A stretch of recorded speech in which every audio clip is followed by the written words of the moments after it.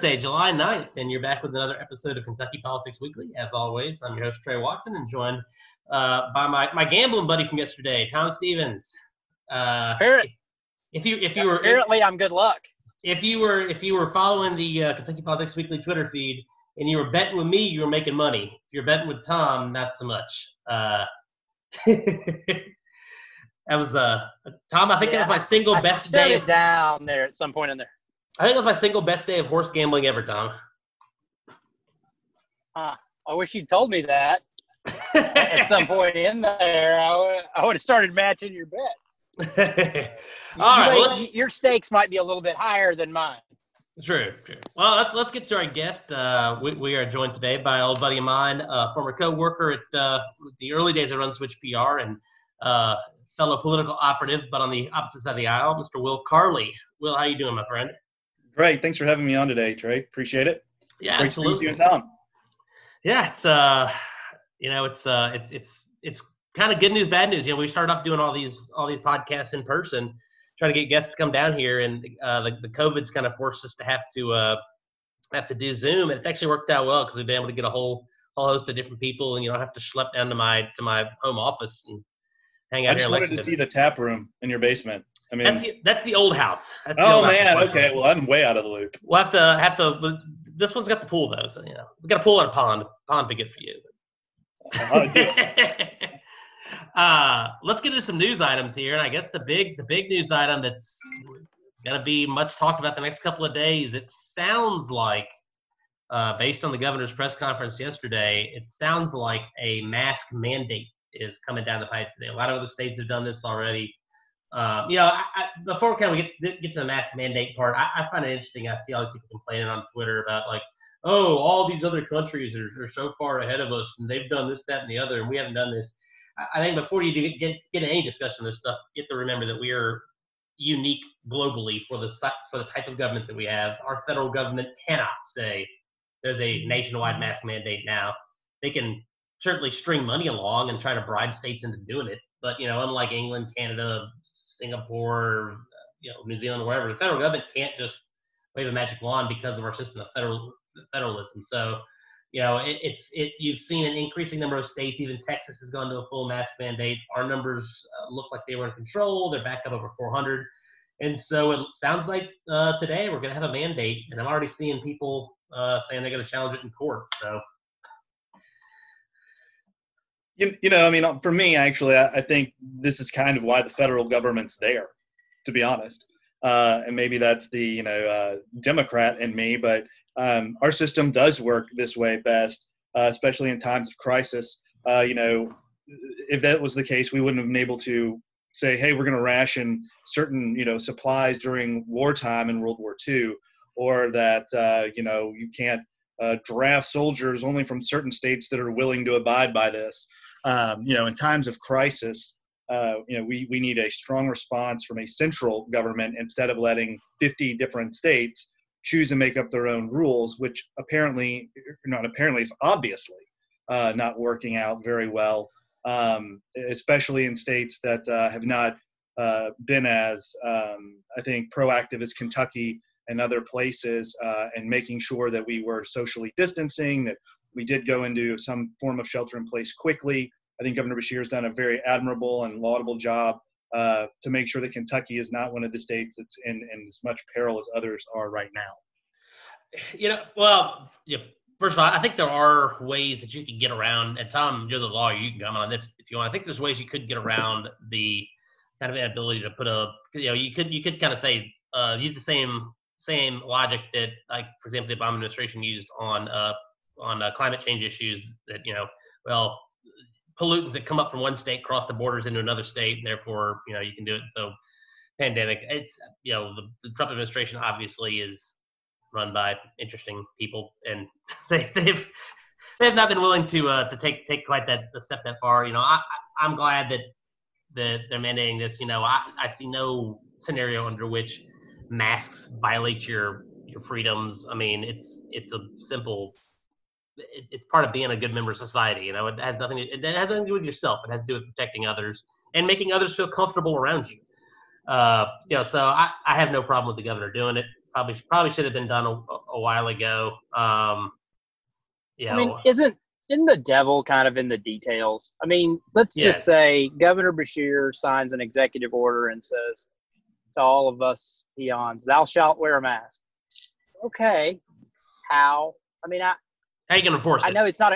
No, you can, and you gotta lock people up. You enforce it through social stigma, right? Like, I'll give you an example. Yesterday, I'd come out of the gym and I had to mail a package. So it was one of those return deals where they give you the label and you just drop it off. And lo and behold, Dum Dum Tom walks out. I walk up to the UPS store and I realize as I'm walking in, I don't have my mask on.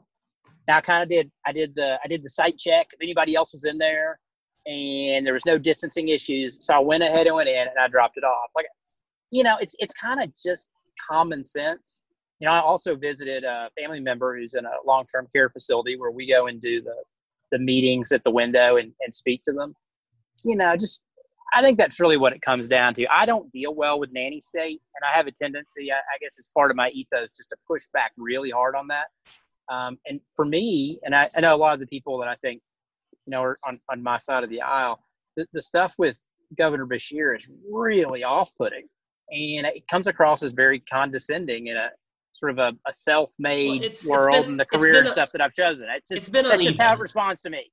I feel like it's been uneven with Beshear is the problem. Is you have some industries that are getting treatment that others aren't getting, and some of the stuff as far as openings and closures has been unevenly applied, and I think that's where you've seen the court step in on some things and strike some stuff down. I think that there's a time we've talked about this on the show before. There's just, it seems like they're not taking any outside advice, they're not listening to people on the outside. And if you have the phone number of somebody who happens to be in that inner circle, your industry or your business may be able to get open. But it seems like, it's been unevenly applied. I don't have a particular problem with a lot of stuff he's put down, because I don't want to have to go back into quarantine, and I want schools to open again so I can keep my kids out of the house and I can actually do work during the day. But, and we won't have that if people keep acting like idiots. But at the same time, you can't just impose. You have to do it within the bounds of the law, and it seems like it's been very unevenly applied. Well, I mean, I don't know that it's been unevenly applied, though, in the sense of, hey, wear a mask. No, I'm talking about some of the other stuff. I'm talking about some of the other stuff, like the Evans Orchard lawsuit, that Evans Orchard can't have more than 10 people, but Kentucky Kingdom's got 1,000. It's like, come on, man. Well, and okay, let's go ahead and it's appropriate, I guess, in light of your experience yesterday, but let's go ahead and talk about Derby. I mean, there's no way that's gonna work. That's insane. I mean, it was so premature. There was pressure to do it. I understand that. I wish that they could do it too, but it's sort of just eye roll. Like, why now? There's no way that's gonna work. No, I would agree on that. I mean, I think that's wishful thinking. I think a lot of times right now, especially even as we talk about opening up schools, this is a lot of wishful thinking. I think people want to hear that so that they can think that, the ball is moving in the right direction, and hopefully it is. But at the same time, I don't think there's enough cautionary cautionary warning there. It's like, hey, we're going to try this, but still could end up being canceled as well. Yeah, I think manage expectations. That's the problem right there. Is it needs to be managed, because I do absolutely think we need to progress as if schools are going to open. I think it's fine to progress as if you're going to have Derby, because it's easier to roll it back than it is to scale it up. But I think you're right. Well, I think the expectations need to be much more like, hey, we're setting up for it. That doesn't mean it's going to happen. If you idiots don't put your masks on, it ain't going to happen. Yeah, I'm going to set the table, but if there's no food, you're not going to eat. Yeah. I think that's I think that's the key. And it's funny because it's like legally, how do you make how do you distinguish it? So you are a shareholder partner in that Railbird Music Festival that has started taking place at Keeneland, right? Takes place in August, September. I guess that's the same time they've been. How can you justify, like, you can have how Derby, can you but you can't have distinguish it? that? It's a business to a business. I mean, it's just, you almost can't draw those lines. And so I don't think that we do it all the time, but government picking winners and losers, the animosity that creates in this environment. did Railbird cancel itself, or did the government say you can't have it? I think they canceled itself, believing that they were not going to be allowed to have it. So, well, I mean, the only thing I could say about that, spend more money on ads. You can't sit down and say, because something might be difficult for me to get done, I shall not do it. No, that's not how that works. You can't blame government for that. I would bet, and I don't know this for sure, I would bet that they said, we don't think we're going to be allowed to have it. We're not going to spend money on advertising and continue to sell tickets and have to refund that money. And, we're not going to do all this. Or maybe they looked at the liability. Yeah. Maybe they said, what's the insurance risk? Can we be covered on this? Like those are the real questions. And those are things that are put into place because, we actually have to protect people. Now, Churchill Downs, if they have a policy or going to open themselves up to that kind of liability, that's up to them, I guess. But, the government didn't say, hey, Railbird, you can't do this, but Churchill Downs can. Let's make sure that we're clear on that, though. The problem there is that, you're right for Churchill liability for itself. But if it was just like, if it wasn't transmittable outside of Churchill Downs, yeah, but the problem is then you get people that go to it and then bring it back to everybody else. And, then it is a government issue where they need to step in and say, we're not going to let you take that risk because you're going to open up many other infections. The Churchill thing's a stupid idea to begin with. But, Tom, I think it's interesting that, we talked about this multiple times with Judge Ray Jones and with Judge Dan Mosley, that, my concern, I know their concern, that once you open things back up and people start moving in and out of the cities and haven't seen Meemaw for 5 months, I'm going to go down and visit her, that the infections are going to spread to areas they weren't before. Harlan, it was like May before they had their first case. I think Bell County didn't have one until late April. I talked to the county judge in Bell County the other day. They're about full. They're about a capacity in the hospitals. I know Harlan is as well. They're having, and the issue there is a big out. You get 70 to 100 cases, new cases in Lexington. We have the hospital capacity to handle that. You get 15 new cases in Bell County, you're in some trouble. You get 10 new cases in Harlan, you're in some trouble. They don't have capacity. So, I said early on, and Tom, you can attest this, I said early on that we probably needed to plan for, we're going to be open for like a month, and then we're probably going to have to scale back a little bit because we don't know where this thing's going to go once we open. I think that should have been an expectation laid out all along because it's exactly what's happening. Yeah, and it seems reasonable that it's going to continue to happen. We're going to have to be in a situation where we can narrowly target huge amounts of resources on these things where we have these pockets and flare-ups. And remember, it's not about stopping the virus. It's about hospital capacity. It's about, that's exactly right. And it's always been.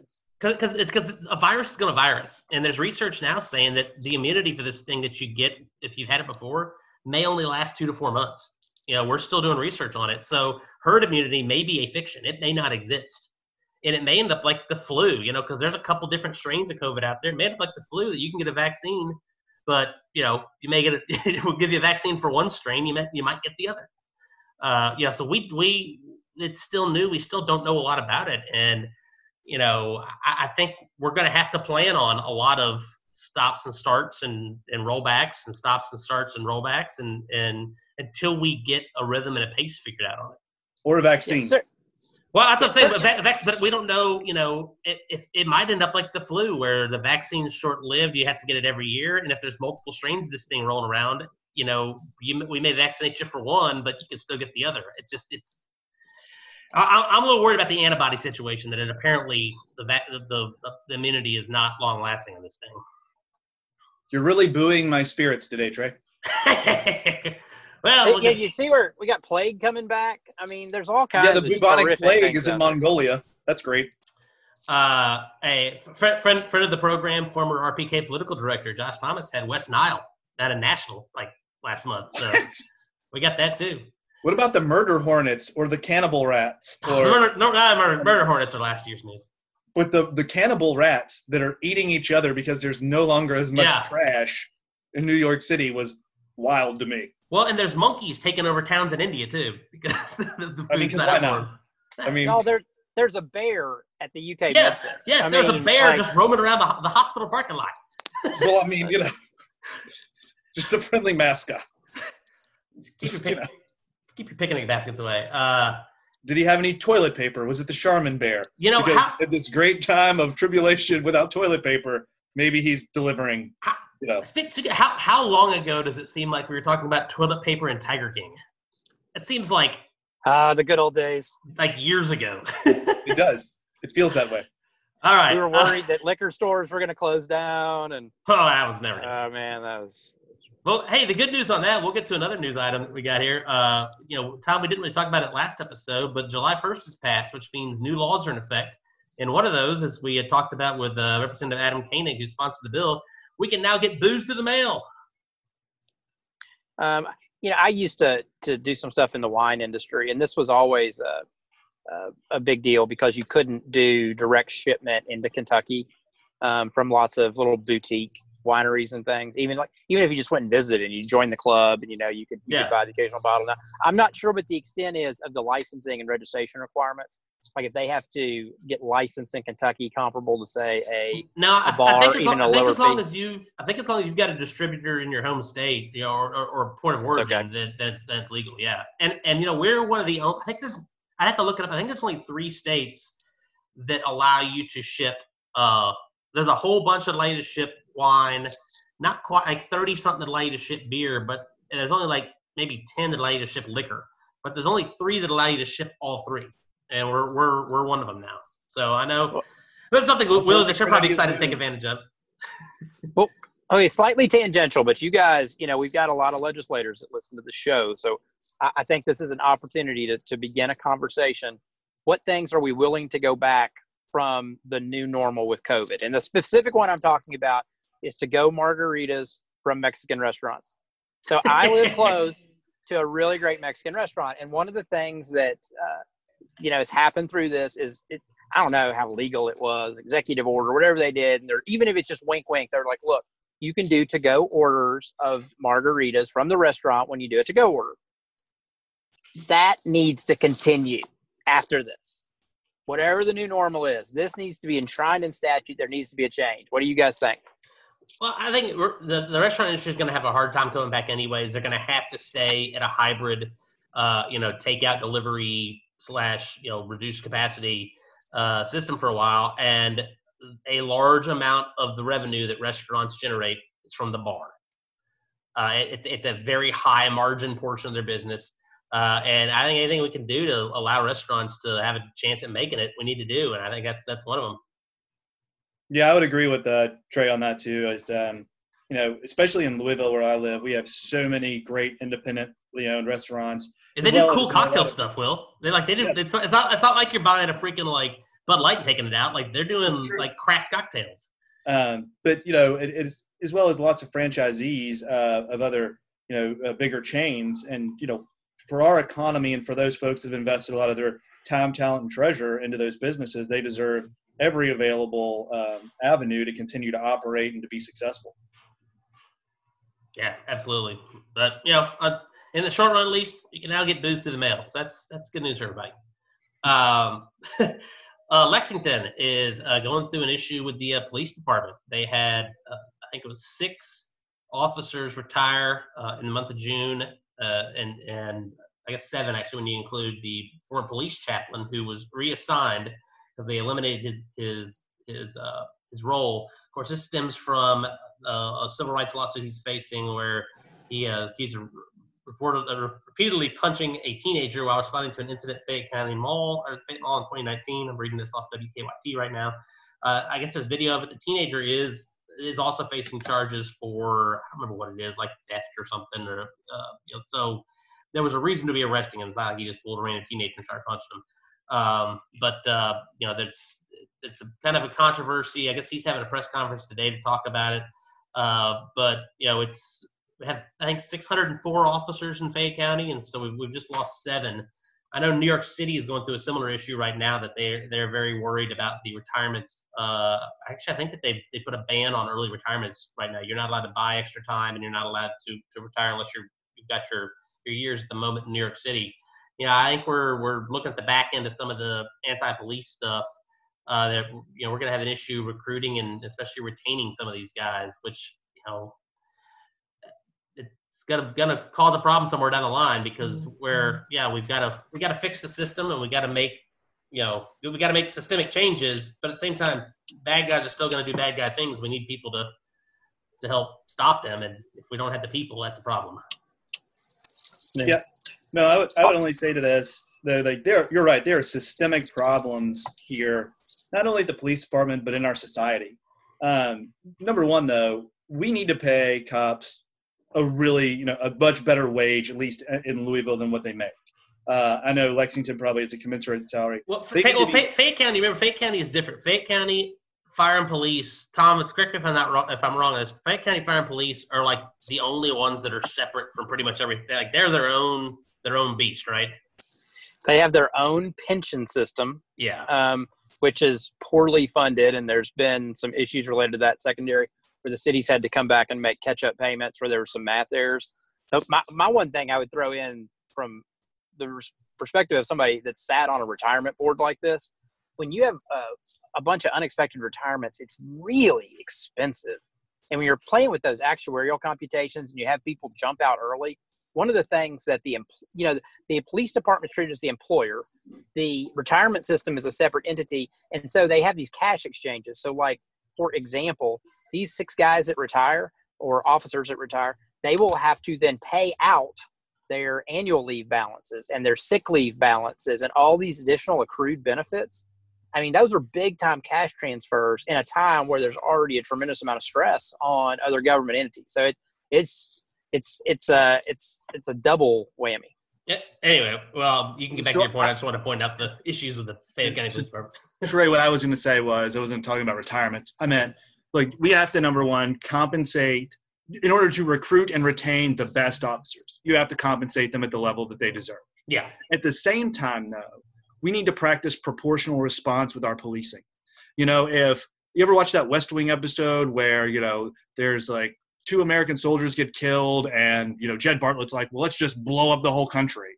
And, McGarry's like, hey, we're going to hit just like this base where nobody is because it's a proportional response. It's what we do. You can't, yeah. But, when somebody is maybe shoplifting, I don't know that you beat the holy crap out of them. Yeah. I don't know that that's great police work.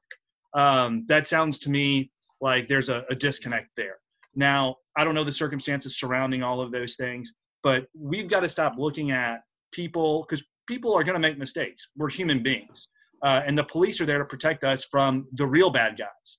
And there has to be some separation, though, between serve and protect and then warrior culture. We need those warriors for when the real bad guys are out there. But when you have things that can be resolved with a social worker or with, a different type of policing. Mental health care. Mental health care advocates being there. We need to explore those things. And, I think it's sad that, some of these cops are deciding to retire. It's definitely not the police force that they've known. It's not your father's police department anymore. It's not your father's community anymore. Times are changing, hopefully for the better. And we're going to have a dialogue about, how we best confront some of these things that cause crime, though, and that create the need for having these officers, which is, systemic racism, I think radical amounts of injustice towards communities of color, as well as we have problems with economics, both for, across the color barrier. I mean, there are too many people without right now. They're, going to be looking for ways to, make it in this world that might not be the best choices all the time. But, we're going to have those conversations, I'm sure, over the next few months in this election and into the future that we can make a more, just and open society. Yeah, I mean, and this goes it goes across the board with a lot of things going on right now. Not every single situation is the same, and you need to have good people. You need to compensate them well, and you need to give them the ability to make judgment calls on which response is appropriate for which situation. And you also have to understand they're humans and they're going to make mistakes, and you can't just throw the whole damn system out because one mistake got made. Right. I would actually say this, a lot of times we're hearing now from, the officers, the FOP and places like that, hey, the actions of one bad cop, 2 bad cops, maybe even 3, doesn't mean that everybody that wears the uniform is a bad cop. And I think if you talk to the African American community, they would say the same thing about their community. Just because 1, 2, or 3 African Americans made a bad choice doesn't mean that their community should be labeled as, a bunch of criminals, or should be racially profiled, or should be treated any different than anybody that's white or Asian or any other color that seems to get a different pass. Let's just call that a pass on some things that they're doing. So yeah, being a jackass knows no race, creed, employment, economic level. very true. Yeah, I mean, you can be a jackass rich, you can be a jackass poor, black or white, and you can't just tag them all the same. Moving along, Amy McGrath, her staff is unionized. Tom, I mean, that's just. I laughed so hard when I read that. I mean, that's great. Will, I mean, Good for her. You're from the other side of the aisle. You're down with the union guys. I mean, would you? To me, as a campaign, as a long time, multiple campaign staffer, I wouldn't do this because I like to win. I would much rather say, you know what, I don't even need $15 an hour. Take care of me in the back end, and if we can, and we need to put that money into freaking ad buys, like. The extra stuff and the extra expenses that comes along with unions, I like to win, and donors aren't giving candidates money. I have a huge problem with this overall. Donors give candidates money to help them win elections, not to have staff having health care and stuff. And I just fundamentally, as a campaign staffer, I wouldn't even want any of that stuff because I want to win. And if it gives me an advantage because my opponent is paying all this money to their staff for all these extra perks and stuff, fine. I'll let them do it. We'll beat them on the airwaves. So, I mean, well, that's kind of like, do people invest in the stock market, buy shares of Humana or, Brown-Forman to say, hey, I hope they give their employees health care? No, they don't do it for that. They do it to make a profit. Yeah. But at the same time, that company, in order to be in good standing with people and the consumer and the customer, they want to provide a workspace for people that creates a good product, number one, and puts on a good outward face. So that's why they do that. Also, it's the right thing to do. In Democratic politics and campaigns, I see what you're saying, but at least from my side of the aisle, a lot of our campaigns are no longer funded solely by big dollar, max gift contributors. The bulk and the majority of money that comes in is online small dollar donors from, that Bernie Sanders quote, average contribution, $27. Exactly. And those are people though, that don't make a killing in life financially. And they do understand that, protections are important for employees. And so if they're going to part with their hard earned money, whether it's $5 or $5,000, they want to know that the person they're giving it to is an honest broker and cares about the people that are working for them now. And that way, when they go to Washington, they can believe that they'll be voting in their best interest of the workers and the people that make this world run, rather than the people that make the decisions about how it's run. Just curious, have you seen on the D side, have you seen an impact on Democrat fundraising for, like, in a campaign where one unionizes and one doesn't? Have you seen an impact on fundraising where, I'm not saying this to poke a hole, I'm actually curious. Has there been an impact on fundraising where, like, if one candidate unionizes, that there's people out there who will give them more than they might have otherwise, or donate to them over another person because, like you said, they're kind of sending a signal on where they are? So I think if you look at it, yeah, I mean, so all of the Democrats on our side are jockeying for, the endorsements or the blessings of organizations like organized labor, which is a big part of our umbrella. We look at organizations like PCCC, which is the Progressive Change Campaign Committee, or DFA, or Justice Democrats, or any of these other organizations that now have huge followings, getting Bernie Sanders to endorse you, or Elizabeth Warren, or even some to the more moderate side, like a Joe Biden. Some of those people are going to ask, hey, if your staff wants to unionize, are you going to allow that? Now, I don't know very many Democrats that are going to be, really great fundraisers that aren't talking about those issues, especially on a presidential level. I don't remember John Hickenlooper or Steve Bullock or anybody else talking about unionizing staffs and, they were kind of lagging behind in the presidential race. Hickenlooper's got beer to brew, man. Come on. Hey, look, they've done very well as Senate candidates, though, raising money. But I think on a presidential level and on some other levels where, some people might be questioning, too, like your commitment to labor. So if your staff gets to unionize and you allow that, that shows your good faith that, look, obviously if I'm allowing my team to do this on the campaign, I'm going to be with you, if I'm elected to office. Just, in a competitive environment where the goal is to win an election, it seems to me that move is giving your opponent a competitive advantage because the cost of doing business is now lower for me than it is for you. There's a point of saturation, though, too. I mean, there is. We're going to find that out with this year's going to be tough. McGrath's money. Yeah. Look, in a small market like Kentucky, that's pretty cheap for all intents. It's going to be an inventory issue. Yeah. But also, what are you going to do with all that money? Do the right thing is Amy McGrath's campaign a reflection then of that she cares about her workers and the interns and the people that are bleeding for her? Will that have any reflection? Will that be reflected in the vote tally? I don't know, but it's at least a talking point where she says, "Look, I see you, normal people that are working, that are doing the hard work. You're important to me. I value you, and this is how I can demonstrate that value." Versus, Senator McConnell, which I don't know what his campaign does or how they operate, or if it's because I want to win so bad I can't pay you.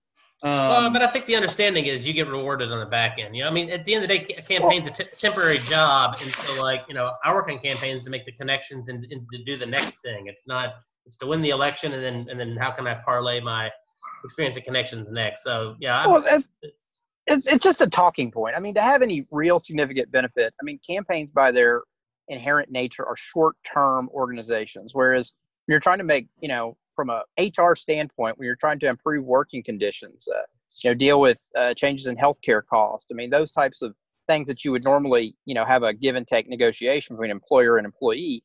There isn't time to do that in a campaign. You're around for, these are extraordinary campaigns with all the attention that McConnell and McGrath are getting. And we're talking, like year and a half.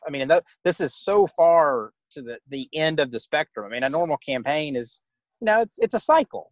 It's a year. With primary, that's if everything goes great.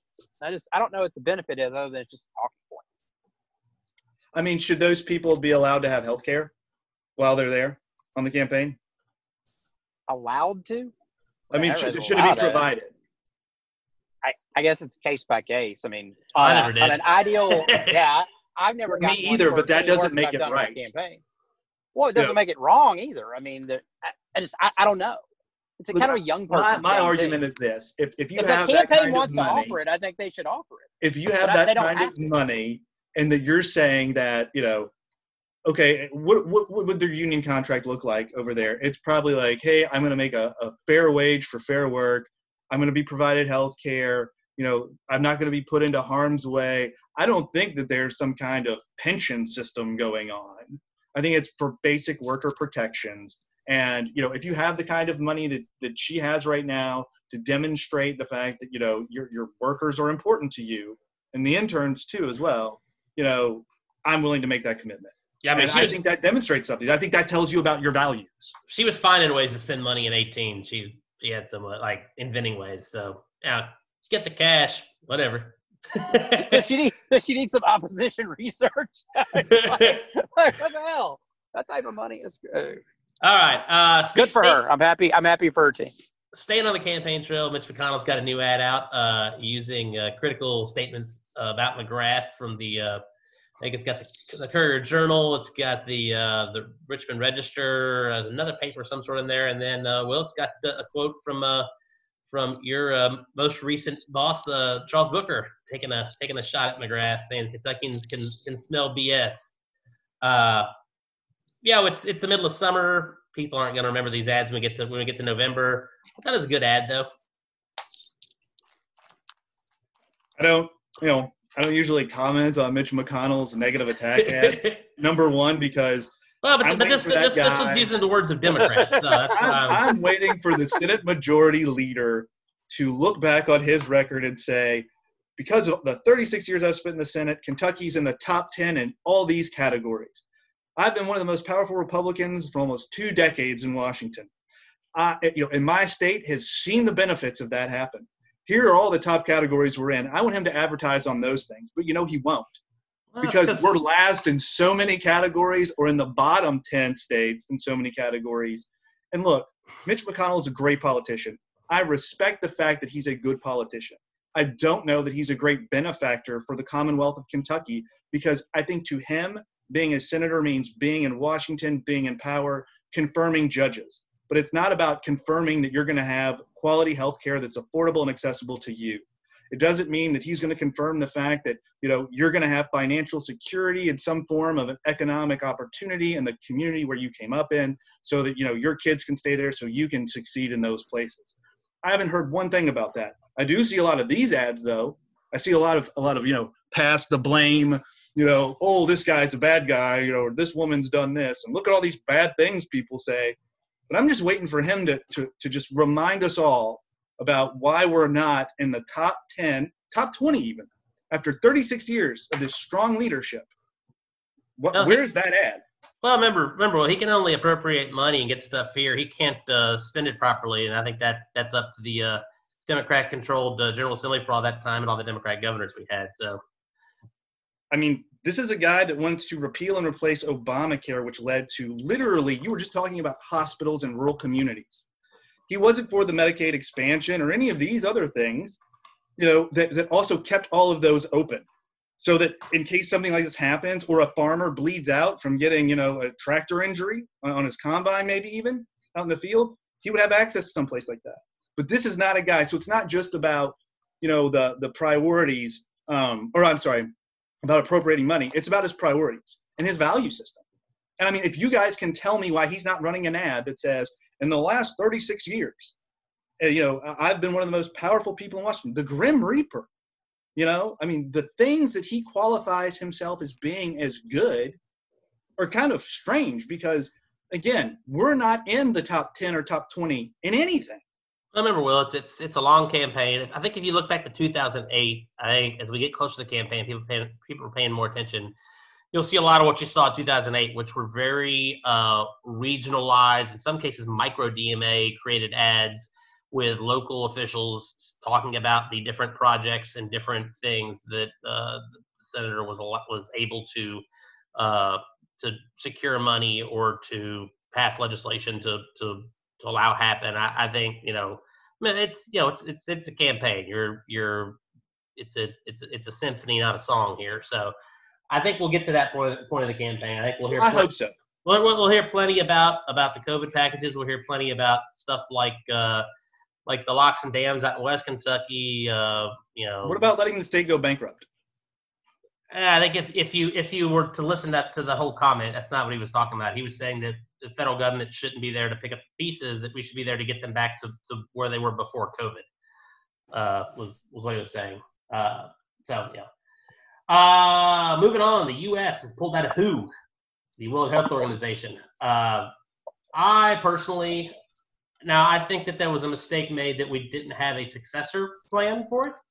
However, the World Health Organization, the UN Commission on Human Rights is the worst of all of them. A lot of these NGOs have been kind of co-opted by a combination of bad actors and bureaucrats who exist to make sure the organization continues to exist rather than to actually secure their mission.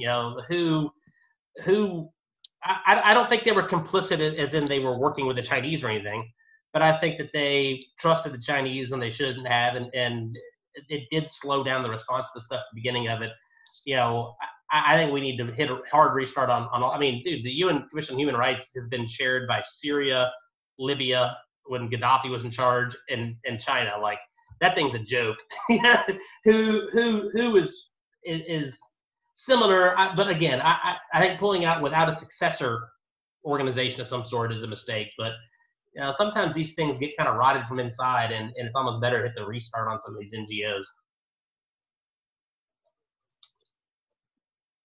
I don't know what to say to that other than in the middle of a pandemic, you pull out of the World Health Organization. That they didn't do that much to help on in the first place. I mean, they're out there saying in January that you can't transmit it, that asymptomatic people can't transmit it, and it can't be transmitted through the air.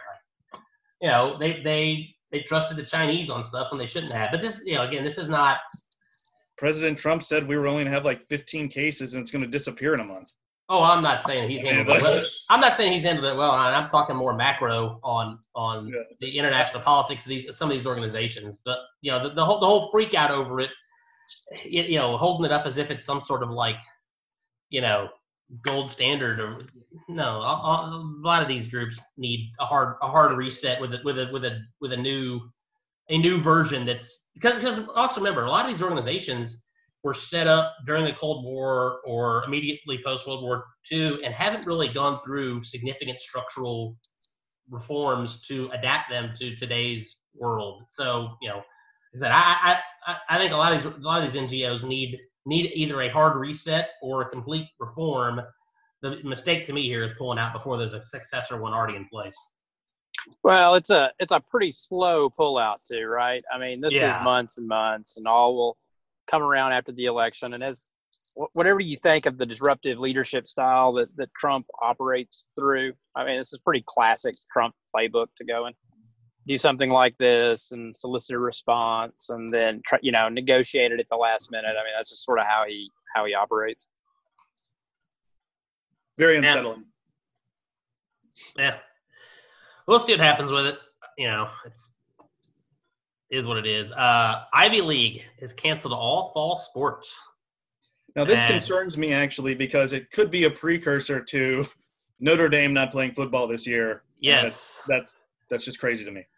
Yeah, that's kind of been the belief that this might be the precursor to everything else. It's again idiots. I think Kay Ivey said like if you want to see Alabama play football this fall, you need to wear a mask. Not only her, I think Henry McMaster did the same thing in South Carolina. You want to watch Clemson play? You want to watch the Gamecocks play? Put on a mask. Yeah, I mean, again, people just I don't understand how wearing a mask is like that infringing upon your freedoms that we're gonna. It's insane. It is the craziest thing I've ever come across. But I'm also not willing to risk though the lives of anybody to watch Notre Dame play football. Let's just get that straight. I mean, I miss it. I will definitely miss it. But I think we should be really smart here. So it is a larger issue. You have these kids playing and they're in close quarters. It's it can't really social distance that on a football field. And it's one thing to have them like at camp where you're kind of quarantined. You're in a small bubble together. These kids have to go to they are student athletes and they have to go to class. What happens if that something's spreading around? They're asymptomatic before they test positive and they're in class with 200 kids and spreading around. All of a sudden you got a whole campus hotbed. You think they'll do NTI? Well, Harvard has already announced. And and there's a whole other problem there. Actually, a friend of mine is affected by it because he was supposed to start at Columbia in the fall, and he may have to. He's in a really weird spot because he's Venezuelan. He cannot go home because he's not from the people in charge wing of the party or wing of the country down there. But the new rule that they passed, which is I don't even understand. I can't comprehend the logic of this one. If the college you're going to is all NTI, you can't stay in the country. Which is now that one I guarantee you will get thrown out. I guarantee you that one will get overturned. But it's gonna have to be fought, and it's like this guy's worried about. I guess his plans to go to Spain, but he'd have to go through like some other countries because he can't go from the U.S. to the EU. It's a whole mess, and so just a stupid policy that I'm assuming will get thrown out in court. But so the Ivy League is or at least Harvard. I think Harvard and Princeton, Columbia, I think are all NTI for at least the fall semester. Let's look at some nasty underbelly of this, right? I'm going to go out on a limb and guess that the ESPN contract for the Ivy League football season ain't big. It ain't big. Compare and contrast to NBC's doing Notre Dame. Yeah, it's a very different situation. I also thought it was telling that although Harvard has gone 100% to NTI, that they are not, at least from what I've read, they're not making any adjustment to their tuition. Yeah. Which is ludicrous, absolutely ludicrous. And then you go and add to it the amount of money that they receive through, the different government programs. I mean, it's clearly not intended to be used, with organizations that have the ability to fund like this. I actually, I won't say which school it is, but a prominent private school in Kentucky through a faculty member. It sounds like we're getting really close to some decisions like that here as well, looking at 100% NTI. So as long as they don't do it, as long as they don't do it for elementary school, public elementary school, because it's hard to teach. It's hard to get a first grader to grasp how to learn via NTI, and I got work to do. I got one of those. Yeah, they'll be in the second grade, so the high schooler I have not worried about it. The middle schooler I have not worried about it. It's the little guy. Yeah, he's. Well, and my issue with that is kindergarten, not so much, but first, second, third grade, I think is where you learn how to learn. It's not about actually what you learn, especially mine can full on read. He can do math. He could probably just go into second or third grade and be fine. But he's got to learn how to learn and learn how to, how you do school. And you can't learn that via NTI. You have to be in the classroom to do it. Trey, are you saying you're not qualified to teach your son how to learn? My college and high school GPAs would probably say no. I love it. My 2.33 college GPA and 2.85 high school. Woo! Knocked out of the park. The gentleman's C. Yes. I love that quote. It was from, what was it? George Bush went back and did the graduation speech for MBA at Harvard. He's like, all you guys in the front row, and you've made A's at Harvard. You can do anything in the world, and all you guys in the back with the C averages, I don't know, but you can be president of the United States. I love that joke. I always tell people I had a lot of fun at center. Had a lot of fun. C is for center. Hey, you know what? The diploma that hangs on my wall looks exactly the same as somebody who worked their butt off and got a 3.64. 3.65, it would have said cum laude on it. But 2.001 to 3.64, that piece of paper looks the same. It's fantastic. Another new law that took effect on the 1st, House Bill 453, and I didn't even see this one when it passed. It must have passed late in the session, especially with that bill number. But it has handed over all of the processing stuff for driver's license back to, and I think Tom, it was at the Transportation Cabinet once before. Am I correct on that?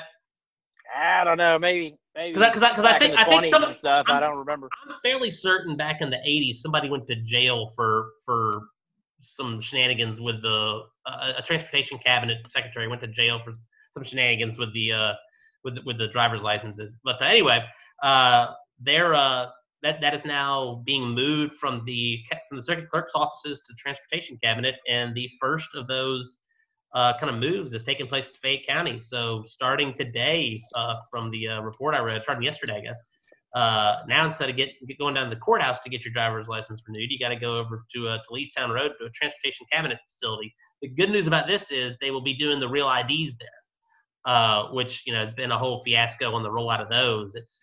I think when they first started doing it, the circuit clerks were saying it took 25 minutes for every processing of an ID, because you got to come in with a birth certificate, a social security card. There's a whole process to do that. And if we don't have real IDs, if you don't have a real ID by, I think we got another extension, so it'd be by next October, you won't be able to go on a military base or get on a plane.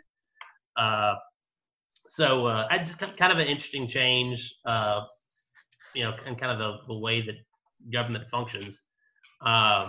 Another news item. It dates back. It's all that real ID stuff. As a good, former civil servant, I think it's important to always keep your passport up to date. Yes. I keep mine close all the time. So. Tom, an interesting news item that kind of crosses party lines now, that just came across since we've been recording. I guess somewhat friend of both of our parties, Carol Hubbard, has been permanently disbarred. Permanently disbarred by the Kentucky State Supreme Court. Carol Hubbard is a nuisance and a menace to society. So I had somebody, a friend of mine through the Young Republicans in Virginia, send me a Facebook message. I guess this was, I don't know if it was early this year or late last year. It said, "Hey, you're quoted on a podcast that I was listening to, and it's a podcast about political scandals, and they have a whole episode about Carol Hubbard. And at the end of it, they're like, and here's where Carol Hubbard is now, and they were talking about him switching parties." And they used my quote from Joe, that I gave to Joe Girth on Twitter that Joe used in an article that was like, "We don't want him either." I mean, just, get a real job. I don't know. He's a strange person. But what's funny, he raised good money in this Republican primary. Like, he raised like 40 or 50 grand.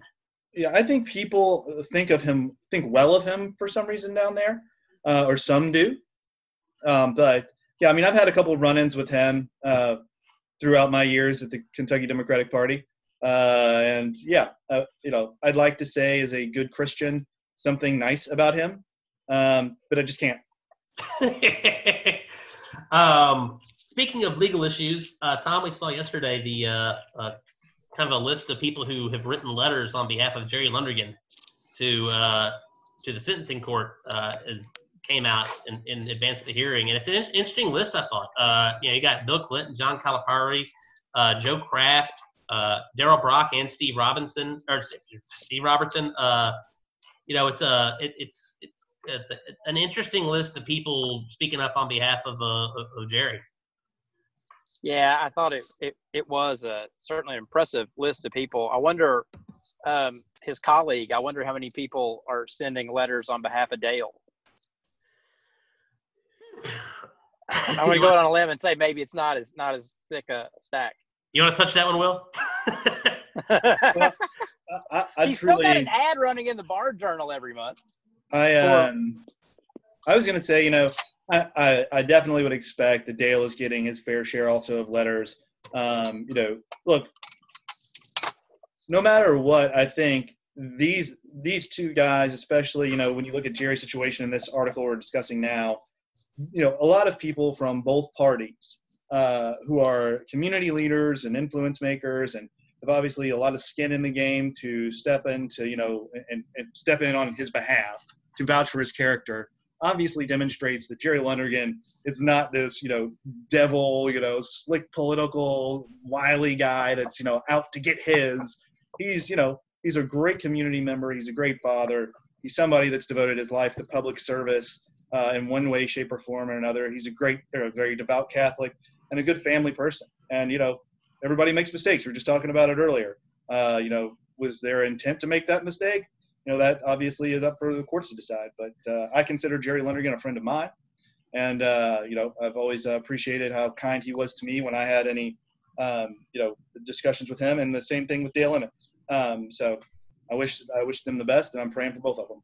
I think on the political side, we had Scott Jennings on last week, and as much as I like to see a good witch hunt, the more I think about it, the more I think Scott is probably correct in that, did these guys make an error? Yeah. Should there be some punishment of some sort? Yeah. But we start locking people up for campaign finance violations like this when I don't know what the solution is, but there needs to be a stick to swing to prevent it.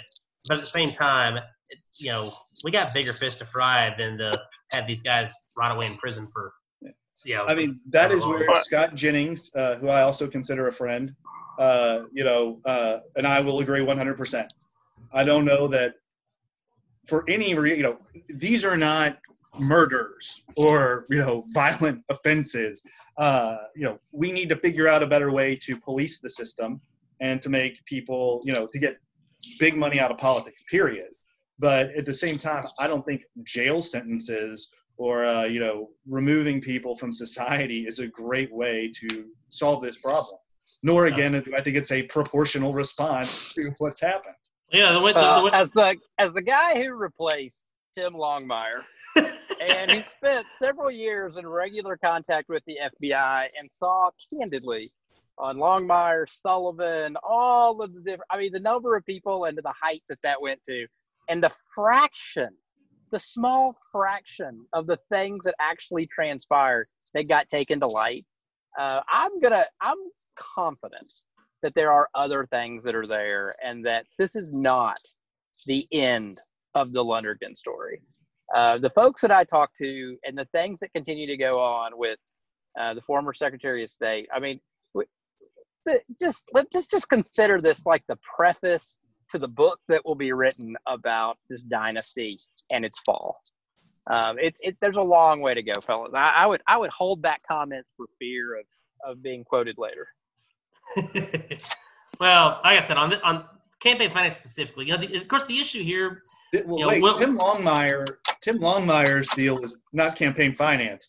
He was legitimately stealing, being bribed, embezzling money, and then getting. And he was taking the money, or he was directing individuals to make straw man contributions to campaigns and the state Democratic Party.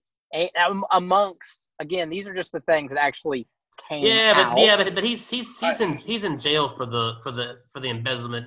Remember, we have such worthless, toothless campaign finance laws in this state that if it was just the straw man donations, I mean, KREF can basically just say, "Oh, silly, you stop it. Don't do that anymore." Like, our state level, the money.